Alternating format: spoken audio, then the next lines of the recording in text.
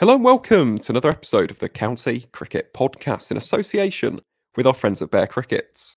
I'm your host, Aaron, aka the Cricket Connoisseur, and joining me on my left for tonight's very special episode of TCCP is none other than Leicestershire and former Cheshire seam sensation, Michael Finan. So, Michael, first things first, mate, thank you very much for joining me here on the podcast tonight. It's an absolute pleasure to get you on for a chat about all things county crickets. I have to ask, mate, how's your day been so far? Fantastic, mate. How's your day?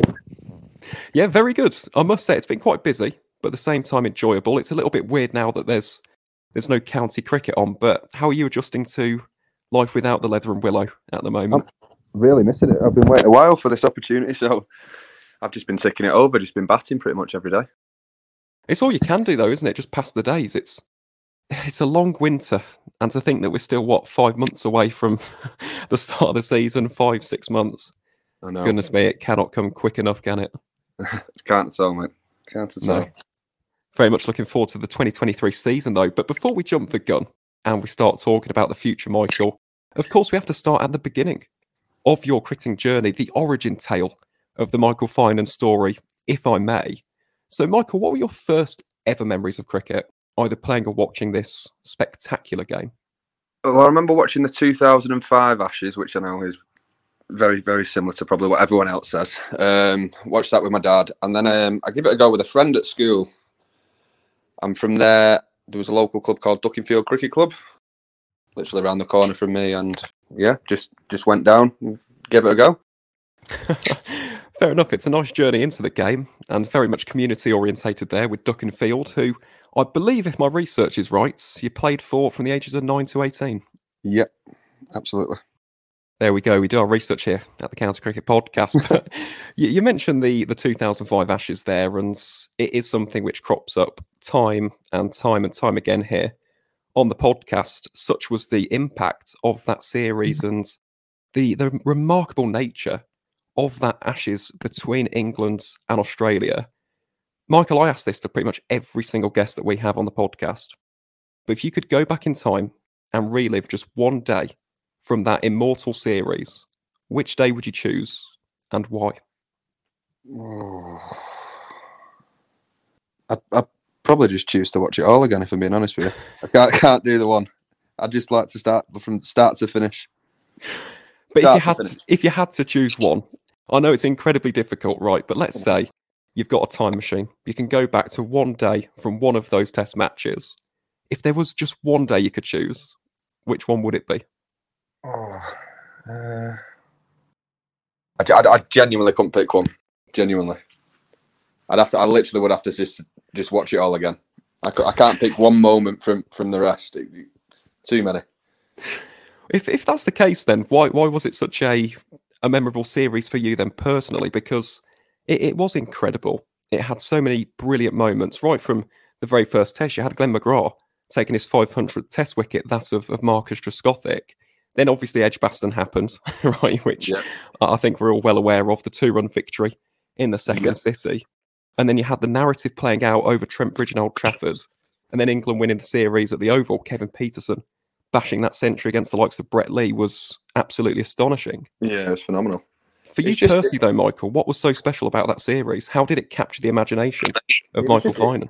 The excitement factor by it just drawn you in from the start to finish. Like there was no form of boring bit. What people like, well, people who don't normally watch cricket would say, "Oh, the longer form that's quite boring."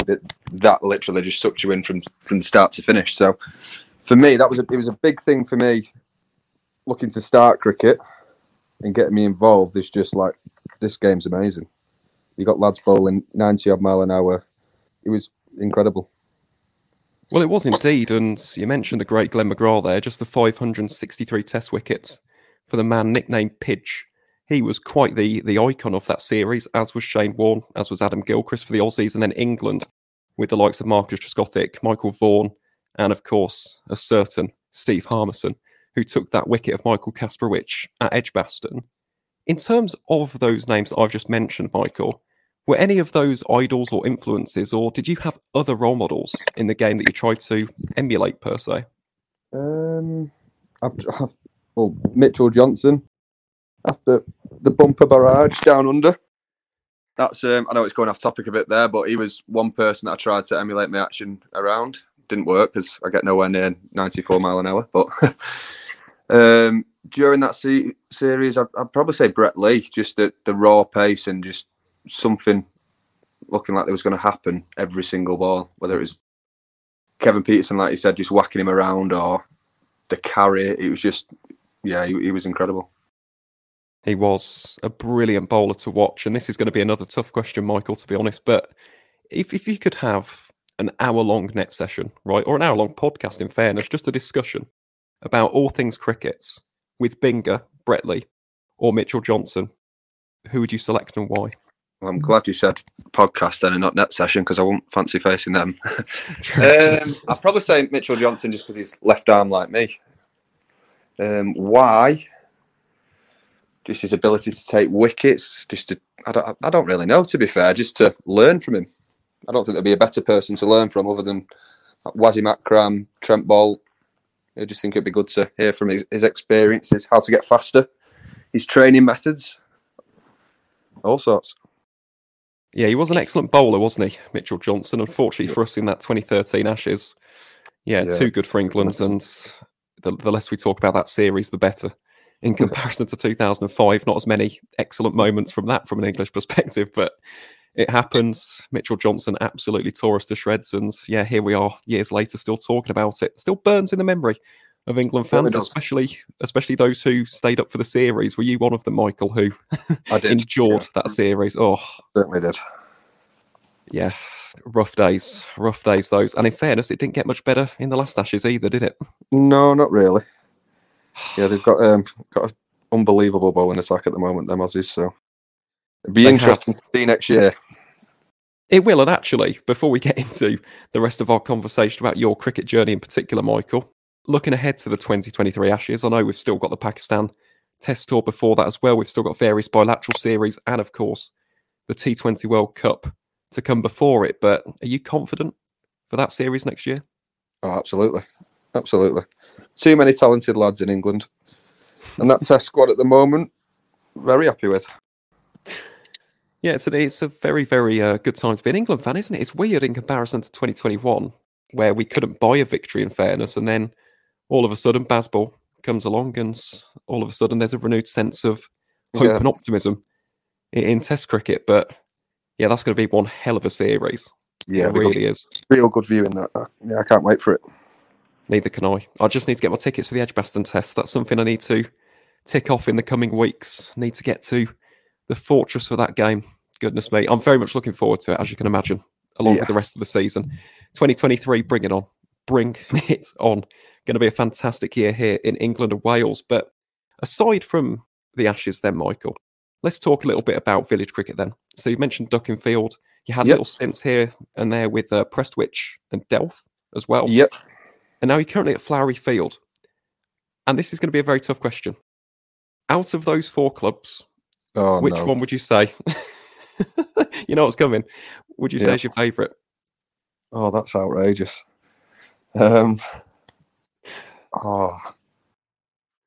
Duckenfield for where I started and how much like my mum got involved at the club and how much she enjoyed it was a big thing for me. I made friends for life. I still speak to him now. Which is quite weird now because Flowery Field, which my current family, so my fiance, my little one, we're massively invested at Flowery. So it's a bit of a difficult one, that, to be honest with you. I'm obviously extremely happy at Flowery Field. Like I'm not moving anywhere. So I'll probably say Flowery Field. That's sensible. Only just. No, fair enough. It was a tremendously difficult question. I do apologise. No, it's Michael, all right. But it had to be done. We had to get an answer on behalf of those four clubs. I know, in particular, Flowery Field have helped us out on Twitter. So shout out to Flowery Field CC. I hope that's the answer you're looking for, lads. I mean, it certainly would be if I was associated with the club. And in terms of village cricket as a whole, I suppose, Michael, what would you say is your favourite aspect of village cricket? Because you mentioned there the social aspect. Making friends for life is a massive part and parcel of village cricket. But there's also that community element, isn't there? It's about forming those connections, those relationships, I suppose, over the years. Yeah, well, I'm pretty sure. Don't quote me on this one. If some of the Flowery lads might be able to clear this up, but out of our current first 11, I think 8 of them have come through the junior section. So it's a proper family orientated club, which is brilliant. Like I said, from my fiance and my little one coming down, it's the environment is so nice. There's no clickiness or anything like that. So it's once you're there, you feel settled straight away. That's all how I can describe it.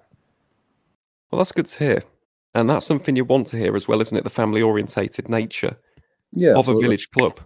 It's massive. It is massive. It makes the experience that bit more better. And talking of those experiences, Michael, before we talk about Cheshire and the national county setup, what do you say has been your most memorable experience in village cricket? Is there one particular moment, one particular highlight which stands out to you from over the years?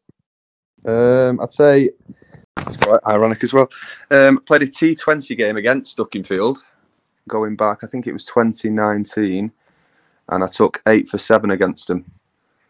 And then we knocked it off. T20? Yeah, and then we knocked 60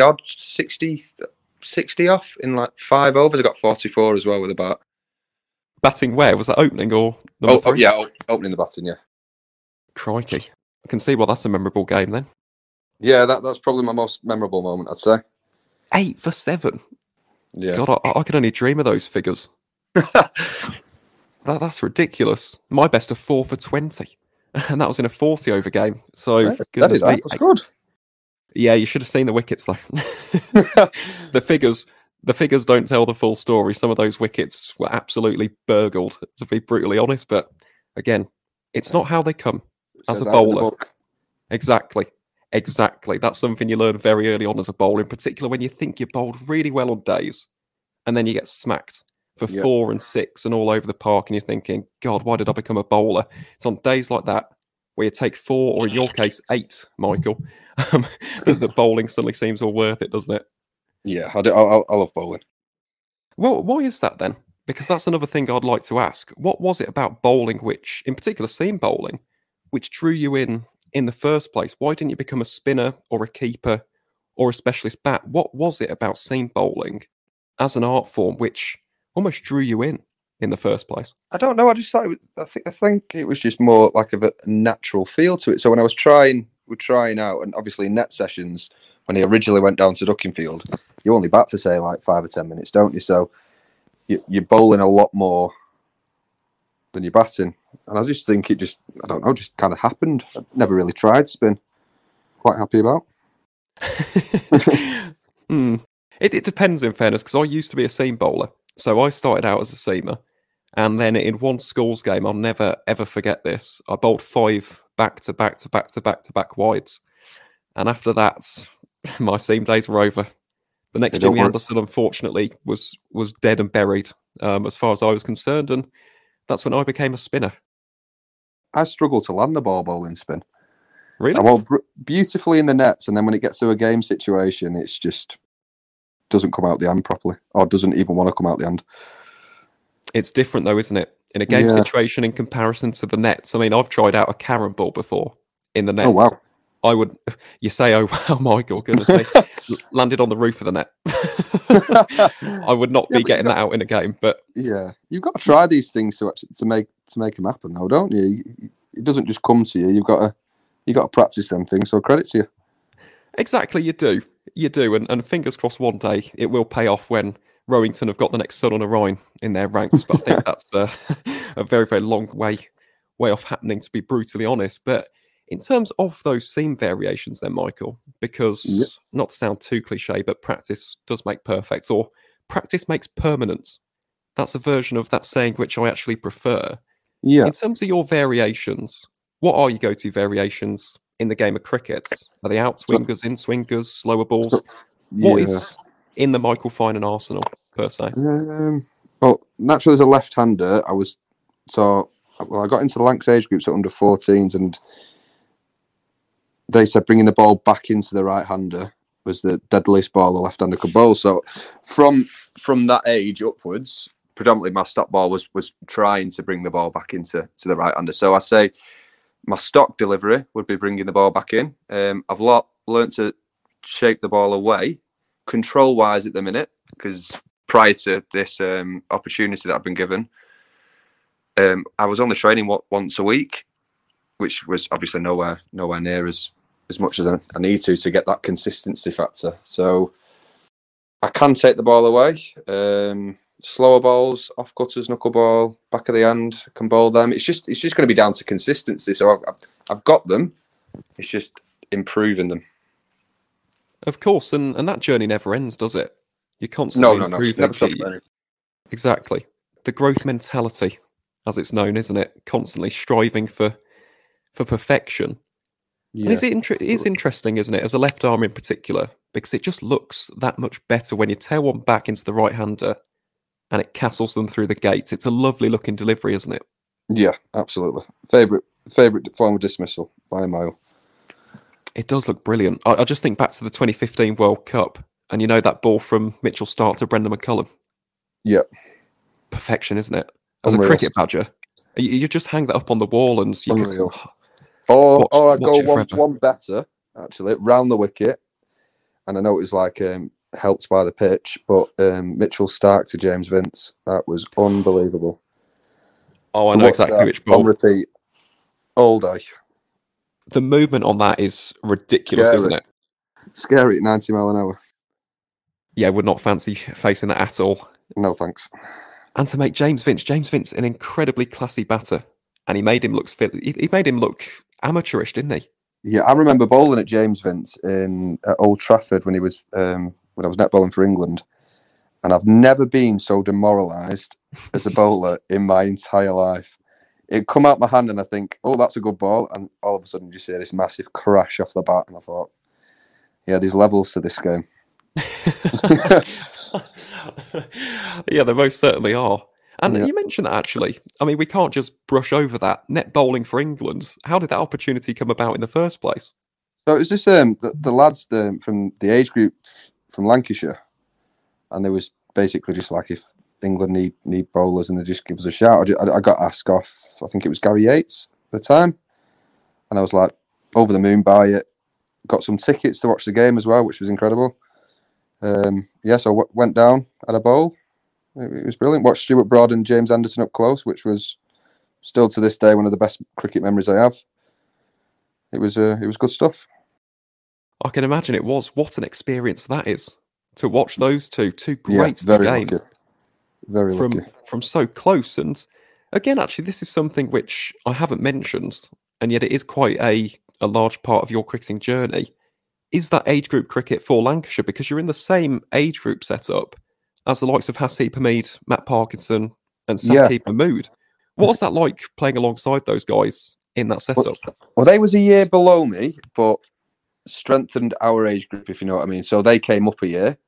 Right. It was, I genuinely can't remember. You'd have to look it up. I'll look it up after and let you know as well. If we ever lost a game, it was quite scary. Genuinely, yeah.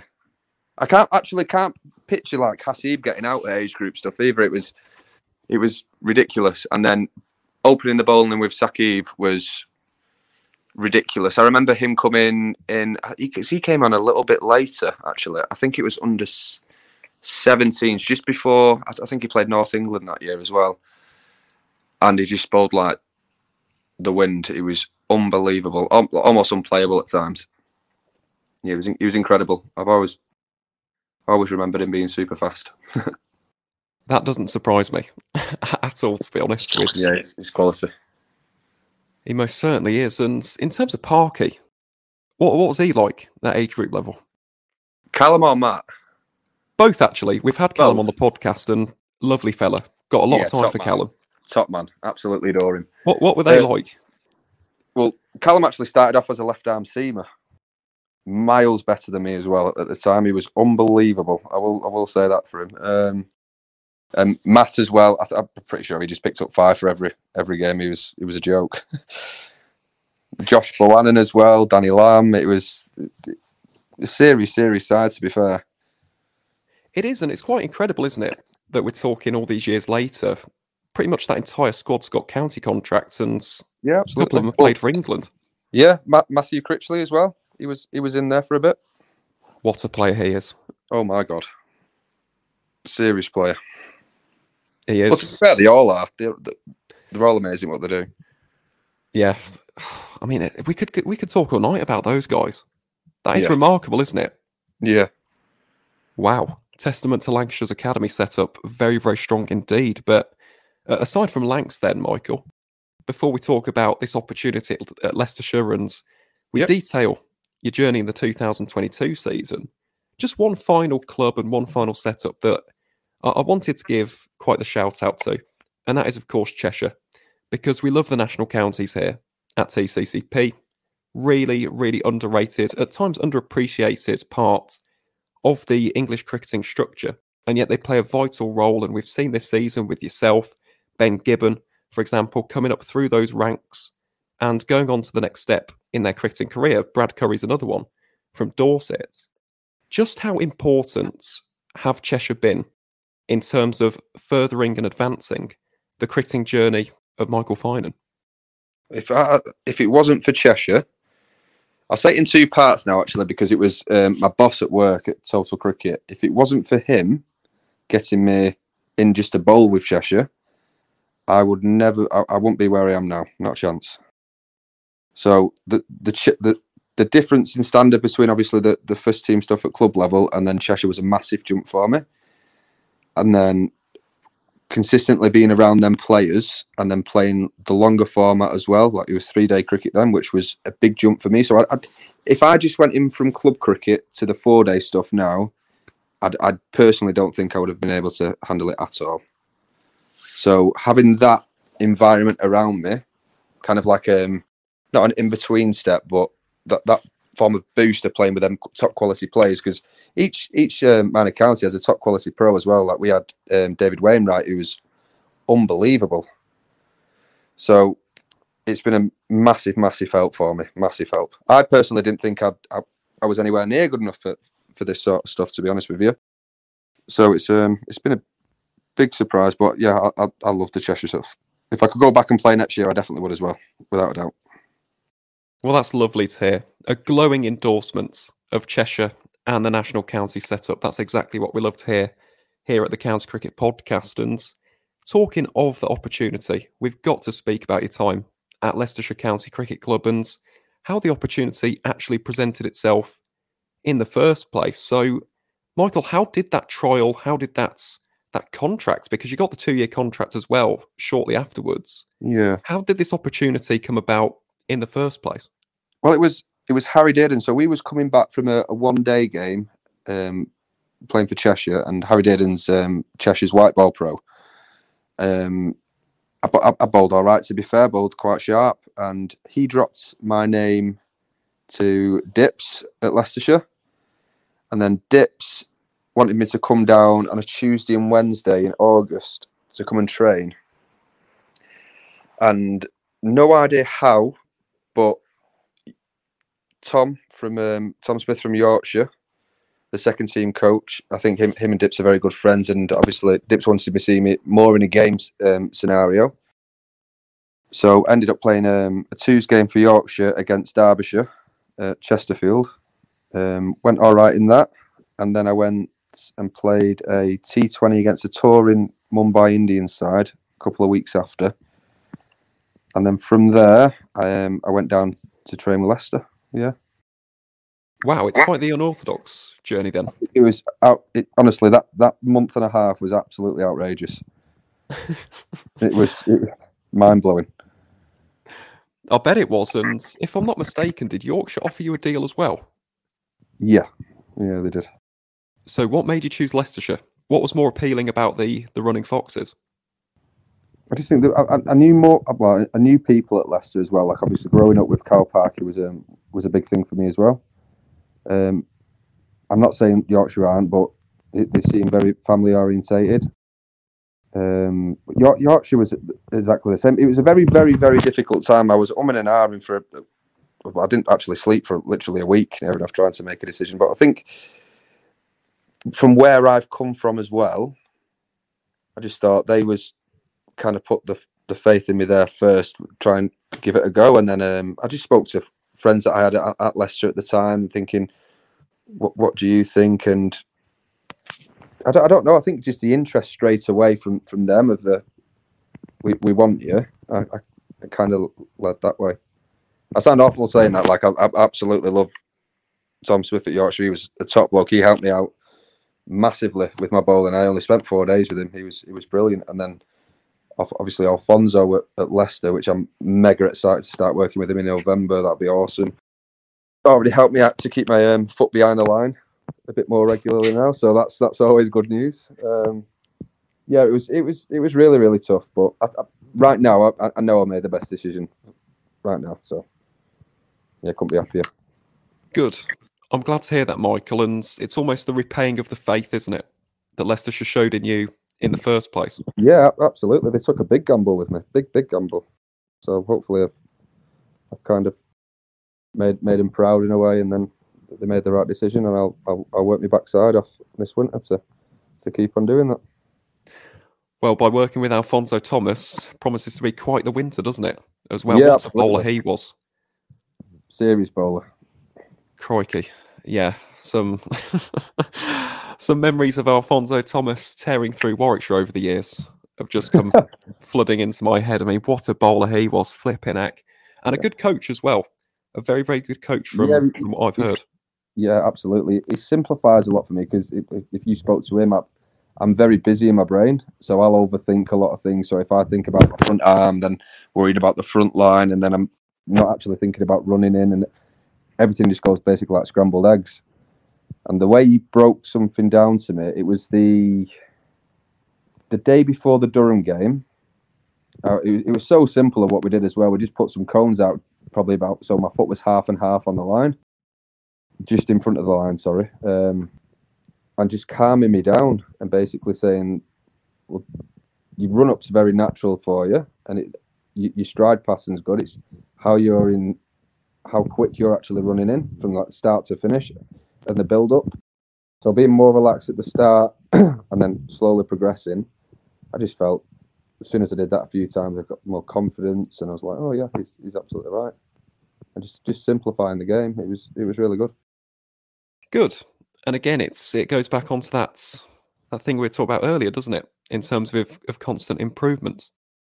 I mean, it's funny actually as well. You mentioned about the overthinking element, because we do touch upon the psychological aspects of the game here at the County Cricket Podcast. How have you managed to deal with that over the course of these past few months? Have you got any particular strategies, any particular coping mechanisms, I suppose, which help you deal with that? Yeah. If it's not coming out right, it's like my debut. It's not ideal at all. I think about 5 overs for plenty, but just thinking how lucky I am to be in this situation. You just got to take positives out of the negatives all the time, haven't you? So if something's not going right one day, and Chris Wright actually said an amazing line to me when we was actually on the pitch, and I was struggling with my away swing. I was like, that's not feeling right. He was like, well, you'll have certain days of bowling where that'll come out perfect, and your actual stop ball won't. So you got to, whatever's working for you at that time, do that and just keep it very simple. And I think that's the main thing about cricket, is just how simple can you make it, and then doing it for long periods. Absolutely. And what a person to learn from as well. A certain Chris Wright's legend. Very lucky. Legend. What a man. Yeah, funny as. He is. He's certainly a character, but again, a magnificent bowler. Yeah, honestly, he's always welcome at Edgbaston. Flipping heck, we're happy to give him and Keith Barker a reception of kings after what they did for the Bare and Ragged staff. Both absolute titans here in the West Midlands. But you mentioned that debut, Michael. And again, this is something we always ask about, because it's interesting to learn what different cricketers experience on their debut. First and foremost, when did you find out that you'd made the starting 11? It was. I know I was kind of playing the day before, but wasn't set in stone, purely because of like I've never been in that environment before. So and it was an important game as well. And I think it was confirmed in the morning of the game. Oh, right, okay. That's not too late then, in No, comparison to some that we've had on the pod. no, not too late. But they wanted to give me kind of enough notice to make sure that I was like more than anything mentally preparing for it. Yeah, so it still was a shock though. It still came around pretty quickly. Yeah. I can imagine it did. I mean, it's a massive leap, isn't it, to have gone from club cricket and national county cricket Yeah, to all absolutely. of a sudden you're playing in first 11 county cricket for Leicestershire, as you mentioned, in a competition which, up until that point, the Foxes had been doing very, very well in. And you're coming in to replace Byron Hendricks, who up until that point had been magnificent Yeah. for the Foxes in white ball cricket. In terms of that debut, Michael, when you're at your mark and you're ready to bowl your first delivery in first 11 county cricket, what was going through your head? Everything, absolutely everything. So prior to that, I was struggling with a few no balls at the time. So I was thinking, right, foot behind the line. So I wasn't running in as hard. And I was thinking, right, let's make sure the ball goes at least straight, rather than thinking, well, the ball's new, get it up there, try and shape it away. Actually bowl the ball rather than float it up there. There was all sorts. It was more, I didn't want to fully mess up. But then after that over, I kind of calmed down and luckily took a catch as well, down at fine leg. And that set on my nerves. And then obviously when I started, I think it was actually Sol as well, who's just joined us, started hitting me to all parts. Just thinking, right, man, well, from club cricket to county cricket, your margin for errors are a lot smaller. So it was a big eye opener for me, but at the same time, this is going to sound really weird. It was still enjoyable because I knew at that point that I've got so much to learn. So it was kind of exciting for me. Well, it should have been as well. And when you think about it, you were living the dream at that moment Yeah, as well. absolutely. I mean, you think of all the club cricketers up and down the country. I can't say I've ever had the dream because if Warwickshire need my services, we're stuffed. We really are in an awful lot of trouble. Hopefully they never do. But for a lot of people, not just in England, Wales and the UK, but across the world, playing county cricket is the ultimate, isn't it? It's the dream, it's the fantasy of Yeah. the recreational cricketer. And you got to live that out. And now you've got the opportunity for another 2 years as well. I bet you must be absolutely chuffed, Michael. But Completely aside over from, the moon with it. as you should be. And you've deserved it as well, as we'll get on to. I mean, these performances were excellent towards the end of the season. And one of those performances in particular, I just have to talk about this because this gave me great pleasure and satisfaction when I was live tweeting this on our Twitter accounts. The game against Nottinghamshire at Trent Bridge, your first class debut for Leicestershire County Cricket Club. Now, obviously, the result didn't go the way of the Foxes, a 241 run loss. But your batting caught the eye and the imagination of tailenders up and down the country. We had all sorts of comments. We had, I think the actual tweet got about 80 odd likes as well. People were properly enjoying this. But what can you tell us, first and foremost, about the debut itself? And secondly, what can you tell us about that batting display? The debut it was incredible, absolutely incredible. Playing at Trent Bridge in front of there was quite a lot of people there as well. To be fair, so it was amazing. That was my genuine dream. Like I adore red ball cricket, so to play actual first class cricket was a big tick in my goals in life. So first things first there, and then obviously bowling. First innings didn't go too great. Obviously, no ball situation, which was quite frustrating on my end. But then taking my first class wicket, even though I went for 90, I think it was 98 actually in my first game, was a massive relief as well. And then Cal Parkey coming up to me, giving me a big hug was a big thing for me. It was brilliant. Top man again. I left a straight ball, thinking I was clever, understanding, trying to bat on leg. I didn't know where my off stump was. That weren't great. So then after that, I thought, if I get a chance to bat again, I'm not going to try and bat like Alistair Cook here and pretend I'm an absolute jet. I'm just going to bat how I bat at club level. So if I bat myself to pick length up quite quickly, so just hoik it away, really. Well, you most certainly did that, Michael, as we'll discuss in due course. But Before we do, you mentioned your bowling there, and you did take 3 wickets in that game. We always ask this question, but do you remember who those 3 wickets actually were? Dane Patterson, Hasib Hamid, and Montgomery. Spot on. You got your old mate Hasib out. I know he's had my number a few times, though, to be fair to him.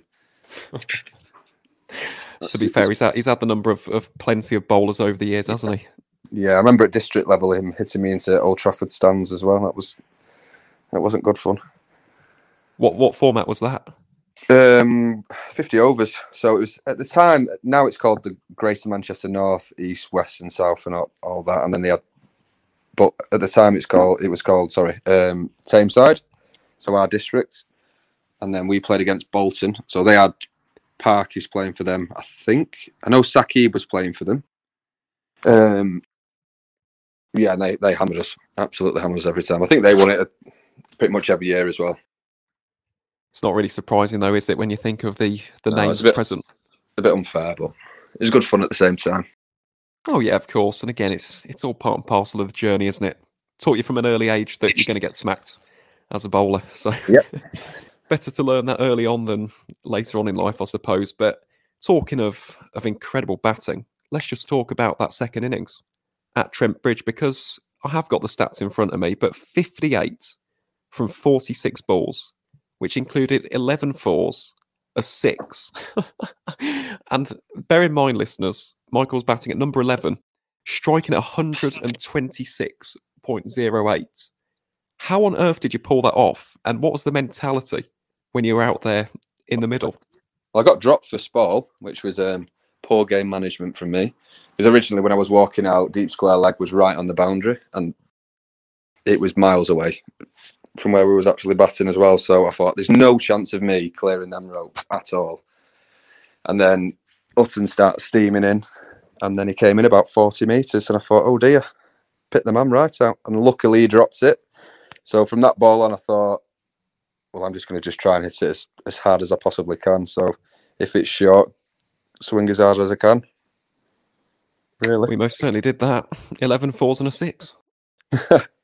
Ridiculous. I mean, heading into next season, surely there's a promotion heading your way on the batting order. I'd definitely have to sort my technique out, which, to be fair, I don't think it'll be a million miles away, but it'd be a lot of hard work. But we've got some quality batters there at Leicester. So it will be hard work, but I'm looking forward to getting stuck in. I can imagine you are, and James Taylor, the new batting coach as well. Yeah, very excited.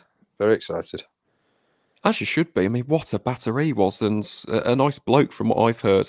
Yeah, in terms of people who've obviously worked with him and met him over the years. But who knows? You never know. Could be the Nighthawk of Leicestershire heading into the next few years. That would be good. Good fun. Like the Stuart Broad role for the Foxes, goodness me. But in terms of that 58, this is going to be a tough question, Michael, because afterwards you did take your maiden first-class 5 for as well. Between those two moments, what would you say was your highlight from your time at Leicestershire this season? Oh, the fifer by an absolute country mile. To be fair, I wasn't actually expecting to get a fifer, so I just thought that over that I bowled just went extremely well. But taking early wickets with a new ball, I think it was both openers as well, and then could have nearly had another one. I think Swinney was very unlucky how the ball kept climbing off. Is it Ashkenazi?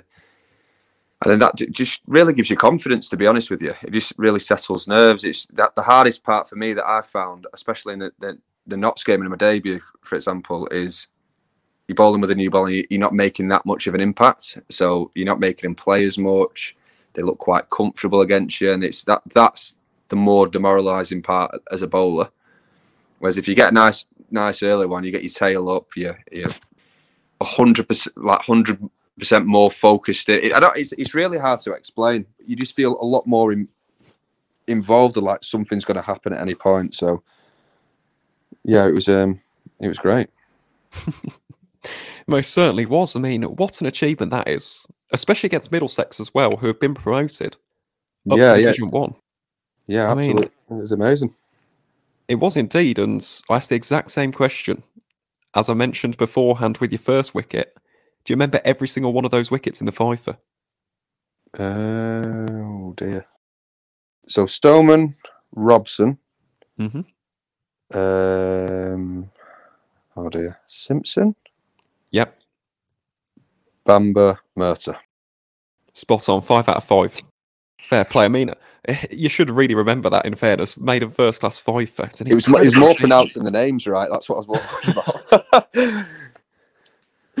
Oh, God, fair enough. But what an achievement. And as I said, Michael, a very, very memorable start to your time at Leicestershire County Cricket Club. And I suppose if I was to just ask this as an overall question, how would you put the 2022 season into your own words? How would you, looking back, reflect on your time at Grace Road over the course of this summer? Unbelievably lucky, I'd say. Unbelievably lucky. It's been a crazy ride from August to where we are now. From opening the bowling at Flowery, absolutely loving it, loving my job as well. Kind of not expecting anything from cricket. I think from 2021, I'd say, I kind of, not 2021, sorry, since I was 21, I kind of give up on the idea that I wasn't good enough for county cricket, the professional game. And just kind of settled more. Then I got involved with Cheshire, like you were saying. So from that mindset up until August this year, and then everything just happening, it was incredible, unbelievably lucky, I'd say. We say that, Michael, but in life we make our own luck. We do.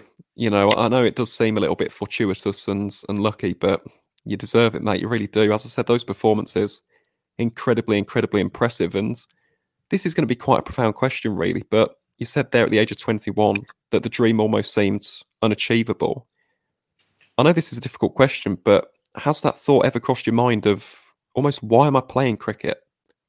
Has that ever crossed your mind or not? Have you always, I know you said that you almost gave up on the dream, but has it almost happened at one point where you said, maybe cricket isn't for me? It definitely happened when I was at Prestwich, purely because I got Gilmore's groin then. It was just sportsman's hernia. So it's like where you, like the muscles are just kind of like tore away. And then, so every Saturday, I get this shooting pain from the inside of my leg up to like the bottom of my rib cage. It was really bizarre, and that went on for like 9 months, because once it got to Monday morning, it felt 100% again. I could move around, not a problem. Couldn't feel any form of pain, and then I get to Saturday again, and I was like, oh, same thing. So, and that took ages to get that diagnosed as well, like what was actually wrong with it. So at that point, I was thinking, after this season, there's no point whatsoever. Can't be bothered. I'm well, not can't be bothered. It's just like I physically can't put my body through it anymore at a young age, which was quite sad as well. But it was really demoralising. So it took the fun out of it for me. It was a difficult time, to be fair. Well, that's completely understandable, isn't it? I mean, and it is part and parcel of any sport, not just cricket. You do have to deal with injuries. Yeah, from time to time, but especially at that age, and when when you're on the up, I suppose, in life in general, and then you have a setback like that, must be incredibly demoralising. But how did you get back into the game then? How did you re-find that enthusiasm and the hope, I suppose? Well, I went to play at Delft the year after, but I ended up getting like a groin reconstruction. So I knew at that point, gym wise, I was like terrible with it, but I basically never went. So I thought, I've got to start looking after my body more, so stretching and whatnot. Touch wood, since then I've had no issues there whatsoever. So looking after my body, I take great pride in that. But getting the love back for it, that Delft side that I played in, and that's how I met Aaron Lilly, it was just so much fun. Like the banter in the dressing room, the quality of cricket. Like we had an incredible side. We had Luke Proctor playing there. Like I said, Aaron Lilly, captain Andrew Gleave. He's a barrel of laughs, top batter as well. Srivat Goswami plays out in the IPL. It was honestly, it was ridiculous. Quality of cricket and the amount of fun that we had in dressing rooms and that, it was brilliant. Well, that's really heartwarming to hear, to be honest, Michael, and I'm glad you've refound the love of cricket, because it's obviously paid off. And yeah, the 2-year contract, very, very well done, I must say. We're absolutely buzzing for you here. at TCCP. It's good. It's great to see. It really is, and a testament to all of those club sides, Cheshire, and of course yourself. You put in the hard work and the hard yards, and now all of it's paid off. And you mentioned a certain Aaron Lilly, part of the Aaron's Union, obviously with a different spelling, I suppose, in comparison to my double A RON. But yeah, a top cricketer, in particular in the Lancashire days. Goodness me, Aaron Lilly was an absolute beast for the Red Rose. But talking of those teammates that you share a dressing room with at Leicestershire, we did actually have a couple of questions from your teammates. And the first one comes from the man, the myth, the legend himself, a certain Chris Wright, who I hope is keeping well over these winter months. But in terms of Wrighty's question, he asks you, Michael, what's your chess.com ranking? I'm pretty sure it's like 600 and odd. Out of how many? He cheats though when we play against him. He cheats. He gets other people involved, so it's 2v1. Well, again, I know the context of this because we had a chat about it before the recording, but for the listeners out there, what is the context of that question? Where does chess.com come into the game day situation? So when we get to get our feet up for a bit, we have a game of chess just to have a bit of fun and just keep our minds a bit sharp as well. So I downloaded it, tried to give him a game, and him and Barnesy beat me. Unlucky. Saying that, it's 2-1. So yeah, that's not particularly fair, especially not in chess. Two minds obviously better than one in anything in life. And no, in terms of this him next game now, so it's fine. Okay, fair enough. Was that on his own or with It Barnes? Was, yeah. He disconnected, so I still count it as a win in my book. He rage quit? No, he didn't. His connection went. Oh, I don't know if you can count that. Oh, you can. Of course you can. That's a hollow victory. I think it's the only chance of me actually beating him, to be fair, so I've kind of got to take it. Is he a keen chess player? He's good. He is good. Oh, don't say that. Don't inflate his ego. He doesn't need any more ego inflation, Chris Wright. Goodness me. What a character, though. What a bloke. And yeah, top man. He is indeed top bowler as well. Should have played for England if it wasn't for injuries, but that's another story for another day. And in terms of this second and final question from your teammates, this comes from Cal Parkinson. And again, shout out to Callum Parkinson. Got a lot of love for Park. He's a brilliant bloke and an excellent spinner. But this is an interesting question, Michael. When's he going to learn to drive with an ellipsis Parkinson taxis? Yeah, so sadly currently not driving, which isn't ideal. Recently it's become more apparent that I obviously need to drive, but prior to this, a lot of other things have had to come first, sadly, than sorting that out. But I will be doing it this winter. Yeah, so Parkinson taxis still will happen, but less frequent. I'm not sure whether or not Parky will be celebrating that or crying about that over the course of the... He'll say he'll be celebrating, but secretly he'll be crying. He's got the tears out. Yeah, I reckon so.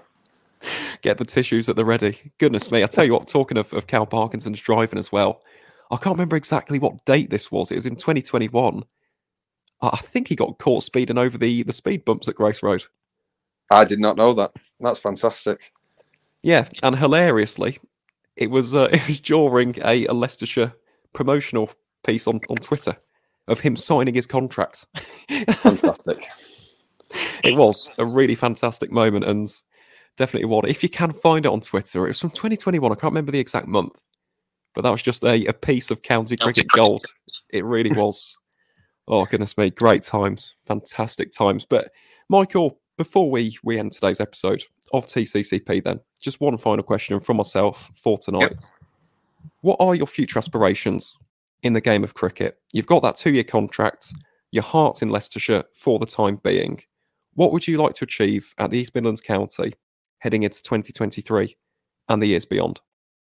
I just want to see how good I can physically get now. Now I've got, obviously, lucky with it being my job now and being able to train every single day. I want to see how much I can physically push myself, how much I can improve. I'd love to take 500 first-class wickets. Like, I don't really have a goal as such. I just want to see how far I can go. Fair enough, Michael. And it goes without saying, but obviously myself, everybody here at TCCP is wishing yourself and Leicestershire nothing but the best of luck heading into 2023 and beyond. It's been a really heartwarming story to have seen you rise through the ranks in county cricket in 2022, and fingers crossed that things go just as well in 2023 and, of course, the years that follow. But Michael Finan, that is it essentially for today's episode of the County Cricket Podcast. Before we do say our final goodbyes for the recording, do you have anything to plug or promote? Any social media channels, websites, anything like that? I think it would be a bit bad if I didn't do my current work spot before I fully leave there. So Total Cricket, www.totalcricket.co.uk. Top guys that work there, and very good centre, good store as well. Well, there we go, folks. Where are Total Cricket based, if you don't mind me asking? Ashton-under-Lyne. Ashton-under-Lyne. Right, So folks, if you're in the area, get yourself down to Total Cricket. We'll leave the links to their social media channels and the website, of course, in the podcast description below. But that is it from us two here at the County Cricket Podcast for tonight's episode. To each and every single one of you wonderful listeners out there, thank you very much for tuning in. And as always, guys, we'll see you on the next one.